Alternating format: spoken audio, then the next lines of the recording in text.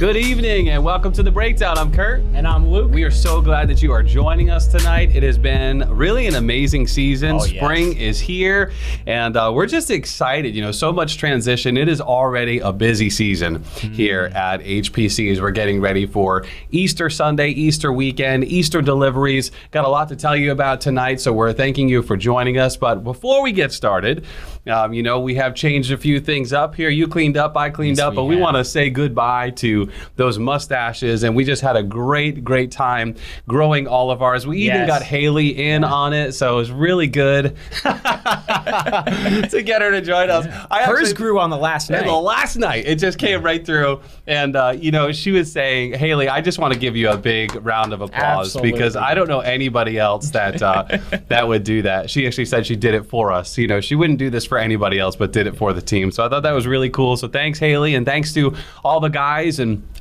really all the ladies that put up with Mustache March. I'm hearing rumors now of like Mullet May. And I don't think I can do that one. I don't think anybody can grow a mullet in like 30 days. Maybe in a different lifetime. I would try that. Will mullets be in heaven? Catch The Breakdown next week. Oh my goodness. Some 80s angels have mullets. So that's, hey, listen, so we want to let you know what's going on this past week. We had baby dedications. That was so beautiful. That was so really beautiful. Amazing just to experience that. We've got baptisms coming up this Sunday. And what I really love about church here is that if you have a desire to be baptized, you can get online right now. You can register, and we would love to have you join us on Sunday. So once you register, we'll send you an email with all the details. And we are still looking, we're prepping for the sweetbread delivery. This is really cool. This is something that was on the team's heart, to reach out to Swansea and to make sure that we're delivering a sweet bread to every house. Yeah, and there's a special prayer meeting for that tomorrow. That's so exciting. At 3 o'clock, right here at the church. So you can join us. Pastor Zach was telling that on Sunday. You can join us as we're praying for the sweetbread delivery, and we still need you. So a lot of people, you know, stepping out to help us pack and get everything ready, but we're in need of delivery teams and runners. People to actually run the so you leave the church and you run to all these houses. No. So as the drivers, so we have drivers who have their cars full, and then you just run and drop off. So we need delivery teams, which includes drivers and runners. So if you want to get onto our website, we'd love to have you do that. It sounds so fun. I'm really kind of disappointed I have to work. Oh, you're busy. I might be able to make it over, but it sounds really fun. Really looking forward to that. So. I think I get to be a driver, which really excites me. I hope I can be a driver. I'll do whatever's needed. I'll run. Doesn't matter to me. So the final thing we want to tell you about is Easter services coming up. We have a Saturday night service the night before Easter, and that's at 6:30 right here at the church. And then we have our normal services at 8:30 and 11 a.m. So all of our new times. So that's what's going on. A lot to run down and keep you up to date and up to speed here. But again, thanks so much. Yeah, and how about that new song by Pastor Zach, Grave Clothes? Grave Clothes. I love that. Hey, it's been a lot of fun to play it and to rehearse it. Yes. Have you had a chance to sing it yet? Yes, I got to sing it from the audience this week. It was super really cool. fun. Super Some cool. of my favorite notes were playing in there. So this is great. Lots of fun. Yeah. So we had Pastor Zach's message on Sunday and really getting into drawing closer, drawing nearer, and so much came out of this message. Hebrews 10 verses 19 through 25. So the crux of the message is by the blood of Jesus that we have our confidence to draw close, and from that we are to draw close to each other, and we're going to look through that tonight. But this passage comes from the book of Hebrews, and Pastor Zach had called Hebrews, I think this was a second service quote, it's the knot between the Old and the New Testament. So, Pastor Kurt, could you just tell us a little bit more about the book of Hebrews and its role in Scripture? So it's interesting because when you read through the book of Hebrews, what you see obviously is this is written to the Jews, the Hebrews at the time, and really some of the language lets us know that they're in danger of falling back. They're persecuted. They're struggling, kind of like many Christians might feel today. Like, hey man, what's going on? Is Jesus actually returning? What's the delay? What is all of this? And so the writer, whoever pens it, we don't know. I think it's still one of the most fascinating things in the scripture. We don't know who wrote it. And I love what Pastor Zach brought up on Sunday, that for all we know, for all intents and purposes, it actually could have been a woman, which would be great. It kind of would just be like the Lord to do something like that. But we don't know. We don't know. So, we really don't. Yeah. But so this writer steps forth to pen these words to encourage and remind everyone that there is no justification under the law. We can't return to, as it were, Judaism, the practices of the law of Judaism, that Christ is that living priest, the high priest. We spent so much of the first part of the year talking about being a kingdom of priests. Right. Well, we couldn't be a kingdom of priests unto God without Jesus first being our high priest. And he ever lives to make intercession. So he's done the work. And I think that's the biggest thing that you see in Hebrews, is that as the high priest, he has been there with the tearing of the veil. I always love this. The scripture teaches us here in Hebrews 10 that, the veil was torn, the veil which was his flesh. So his flesh was laid out there on the cross. And that veil that the Holy Spirit tore from top to bottom, signifying from God, there will never again be a separation from God and man. Right. And it doesn't have to just be the high priest, the earthly high priest. Now that Jesus has become the high priest, everybody has full access through the blood of Jesus to that Holy of Holies, which, in 21st century American culture, Luke, it's difficult for us, unless we've studied the scripture, the Old Testament, it's difficult for us to dive into how important this might be. Right. Because we didn't grow up with these traditions and these practices. Well, it's a lot to take in. Yeah. And actually, I was thinking that, if you're new to Christianity, or maybe you don't know a lot about the Old Testament,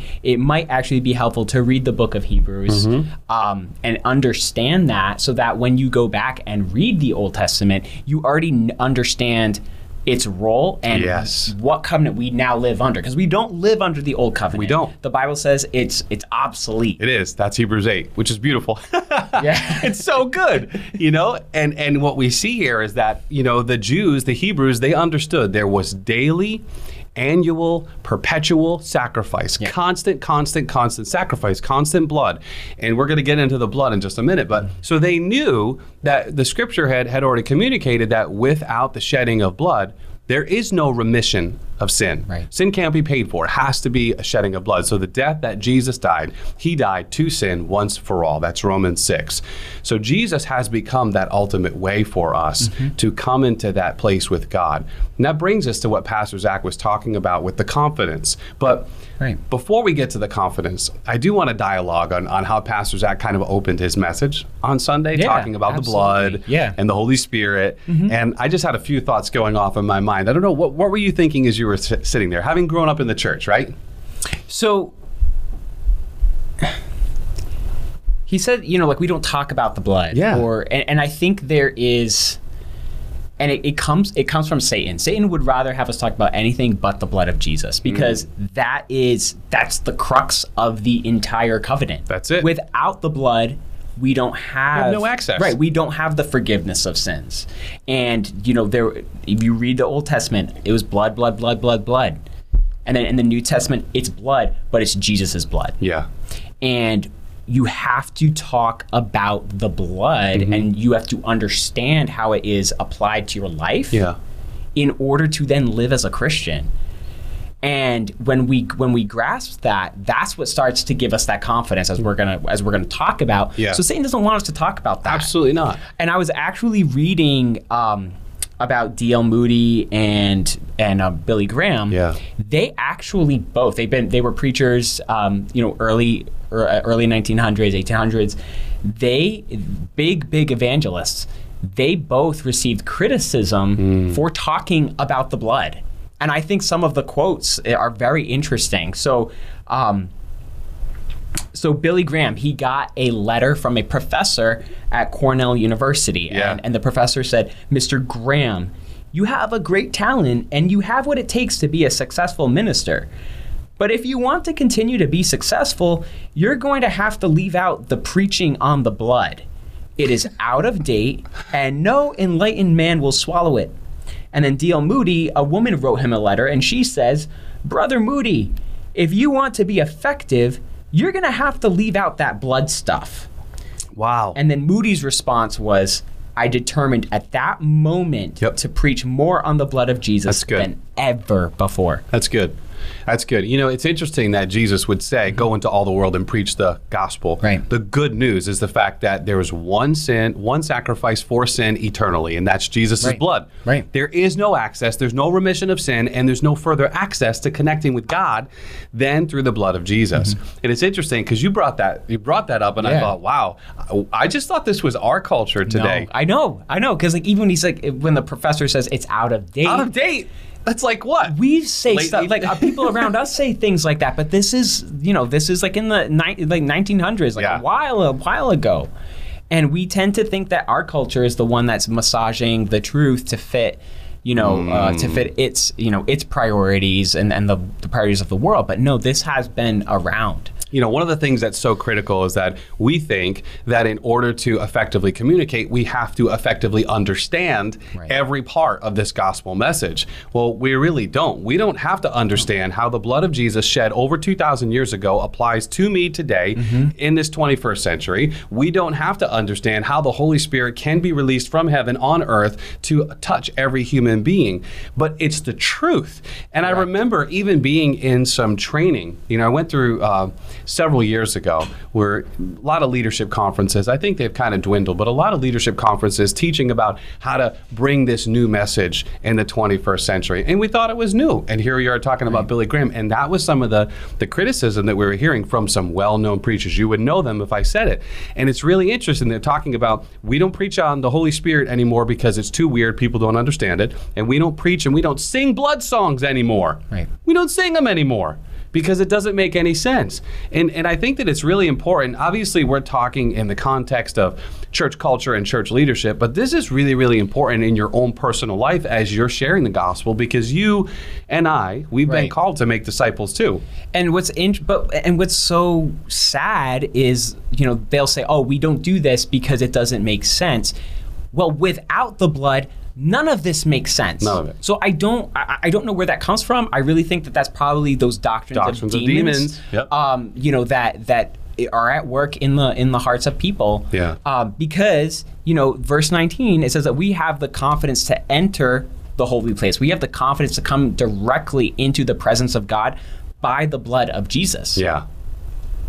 So you can't have Jesus without the blood of Jesus. You can't have Christianity without the blood of Jesus. You can't have any of this without the blood of Jesus. It's so important, because if Jesus just lived his earthly life, and for however many years that was, and he died, then what everyone else and every other religion says about him is true. Then he was just a prophet, and he was, just somebody that God used. But the difference with Jesus is that he was and is the God-man, and he was the sacrifice. So he was the lamb that was set forth from the foundation of the world to be what the scripture calls the propitiation, the price paid in full, God's full wrath and full payment atonement in Jesus. So as Romans 6 says, the death that he died to sin once for all. So therefore we become righteous by believing on him. Yeah. And this is this area of confidence, because the second part that we're seeing in Pastor Zach's message and in the book to the Hebrews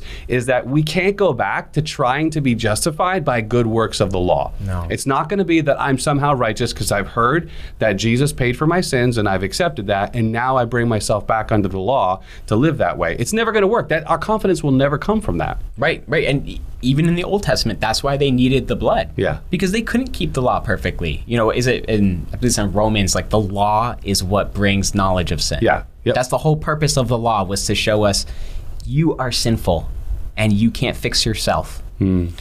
So going into the message more, our confidence comes from the blood of Jesus. Yes. The problem for people who are not grasping that or feel like it's outdated, that's, Pastor Zach said, like we're trying to read the Bible through our filters. That's the problem.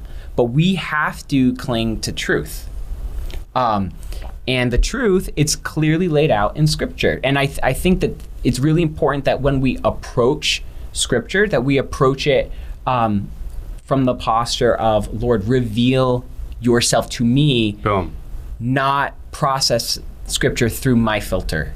Like I only want your truth. Yeah. Can I just jump on that, Luke, and agree with you and just say that a lot of Bible studies over the years have taught you read the scripture and you just come back with your opinion. What do you think it's saying? Now, that can be good if we're dialoguing about how we're understanding. But what we do at School of the Spirit, and what I believe is a good practice, is if you're a follower of Christ, you have the Holy Spirit inside of you. He is the comforter. He is the teacher, right? He's the helper. He reminds us of the things that Jesus said, and he leads us into all truth, and he shows us things to come. We're confident of that through the words of Jesus. So when we open the scripture, we ask the Holy Spirit to reveal to us the truth that the Father has from this passage, not necessarily what needs to fit our formula, our filter, our doctrine, our theology.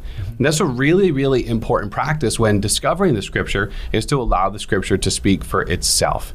And I love, this may or may not fit here, but I love that Pastor Zach was saying, there's actually nothing wrong when you're talking with somebody, when you're discipling somebody, to say, hey, I don't understand it either. No, because it's honest. It is honest. It's like, but I know through what I've studied that I'm putting my confidence in Jesus. Not only my confidence in that my sin's forgiven because of Jesus' blood, but I have complete access. Therefore, Hebrews 4, we come boldly to the throne of grace that we might find grace and mercy to help in time of need.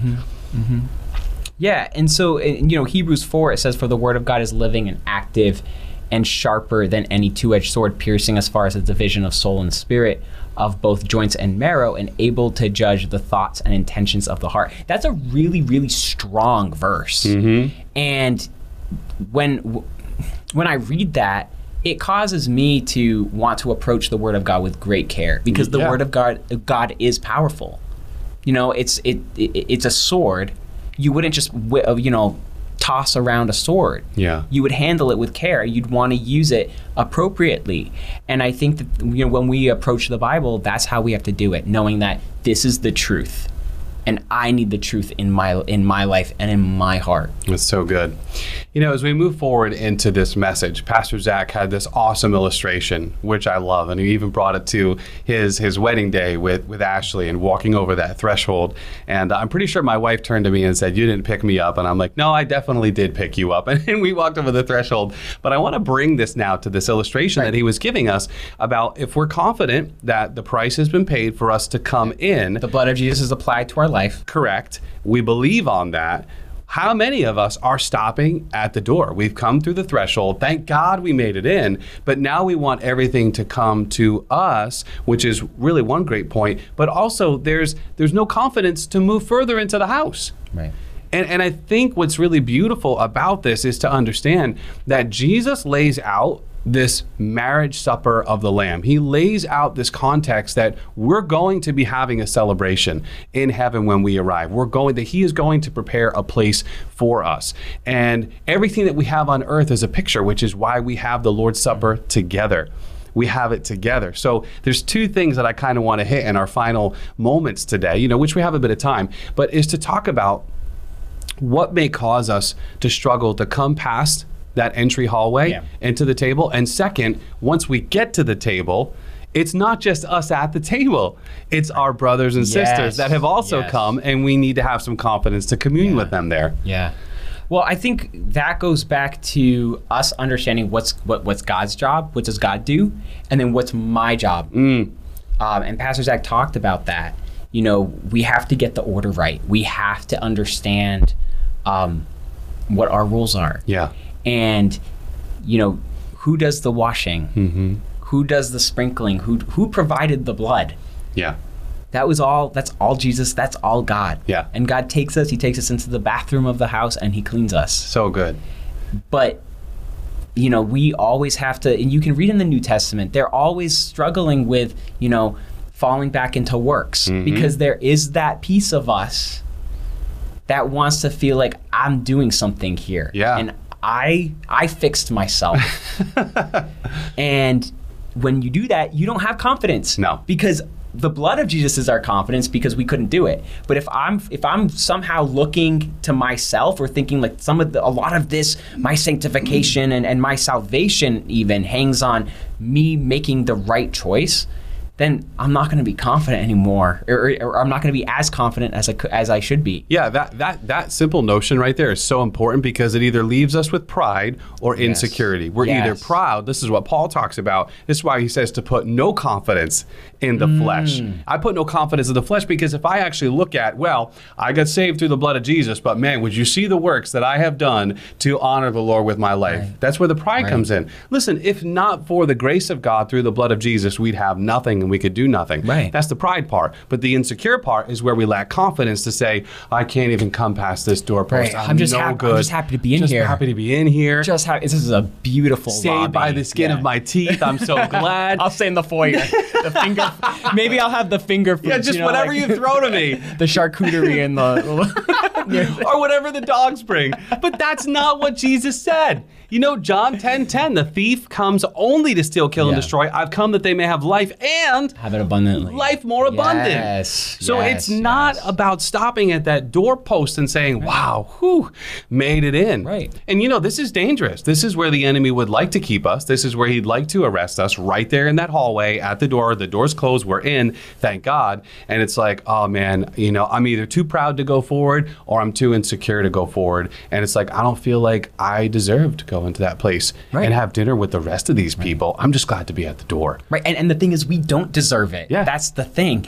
But Jesus gives that to us. Free gift. He washes us. Free gift. And he gives us the key. He lets us in. It's like, you are to come into the house. Yeah. I want to know you at the table. I want to know you in the bedroom. I want to have those intimate moments with you. Yeah. And then our job, we do cooperate with the sanctification process. Absolutely. We do preserve, as Pastor Zach said. Like we are to do that, you know, because it is by our fruits that people know us, and a truly saved life is going to show the fruit of that. Yeah. And we grow in him. But when we when we mess up, he still washes us again. Absolutely. But yeah, so there is something that we play. But as far as like getting us into the house, that was all him. Mm-hmm. Nothing we did got us into the house. Yeah, and I think it's interesting too, because if we can go back to Pastor Zach's imagery on Messer and likening this whole concept of it's God who purifies and sanctifies, it's our responsibility to preserve. He had a P word before the preserve, and I can't remember it at the moment. I can't remember either. Yeah, if you guys have it out there, shout it out. But it was God does this and we preserve. And even what I wanted to bring up is that when we have those new clothes, they're actually new clothes that can easily be brushed off. We're not just as dirty as we were when he first cleansed us. Well, and the thing is, because it's not even our righteousness that we're clothed in. We're clothed in the righteousness of Jesus, which is perfect. So if you think about it, you know, Ephesians 1 talks about our spirits being sealed, which actually is almost like a vacuum seal. So when you're born again and you give your life to the Lord, you now have this impenetrable spirit. Unless you choose to completely reject God, you have this impenetrable spirit. And obviously things work out through your soul and through your body. But if you can imagine that God has given you this new robe, and it's not like before when you were completely just stained. Yes. Now he can just simply brush it off and say, go back out and play. Yeah. And I love what Paul says in Philippians, he who has begun a good work in you will complete it. He will. It's not, Luke, you have begun the good work. No, it's he has begun the good work in Luke, and he will complete it. And can I just say that, until the day of Jesus Christ. Until the day of, and it's interesting because we tend to think, wow, God, I'm so grateful for this gift. I'm going to show you that I was worthy of it. I'm going to show you that I deserve it. There's nothing we can do after salvation to prove that to God. He loves us no more on our best day than he did on our worst day. He loves us. And so to see that it's not your job to completely have all that scot-free. We preserve that, and when we get a little dirty, we come back, he brushes us off and makes us clean. I love Good stuff. I love 1 John 2, 1 through 2. He writes, "My dear children, I am writing this to you so that you will not sin. But if anyone does sin, we have an advocate who pleads our case before the Father. He is Jesus Christ, the only one who is truly righteous. He himself is the sacrifice that atones for our sins. And not only our sins, but the sins of the whole world." So good. That's so great. Can you give that reference again? Because that's so powerful. 1 John 2, 1 through 2. I love books of John. Yeah, they're really great. Well, he had an intimacy. Guy, yeah. He had an intimacy with Jesus. He was the one who was resting on Jesus' chest.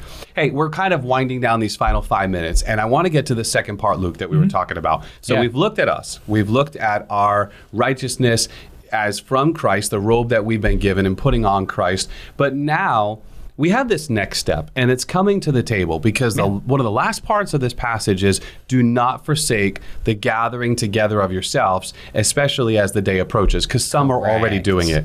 Now, one of the big attacks with the enemy, and I think it has been for a long time, is this idea of isolating Christians, getting you to be like, I can't be over there, I'm offended, I don't fit anywhere, you know. And so we stay out. We actually stay at the hallway because we feel like we don't fit at the table. Yep. Or maybe we just want to go. I'll eat by the TV in my room tonight. Hey, you know, it's more peaceful, and no one's going to irritate me there.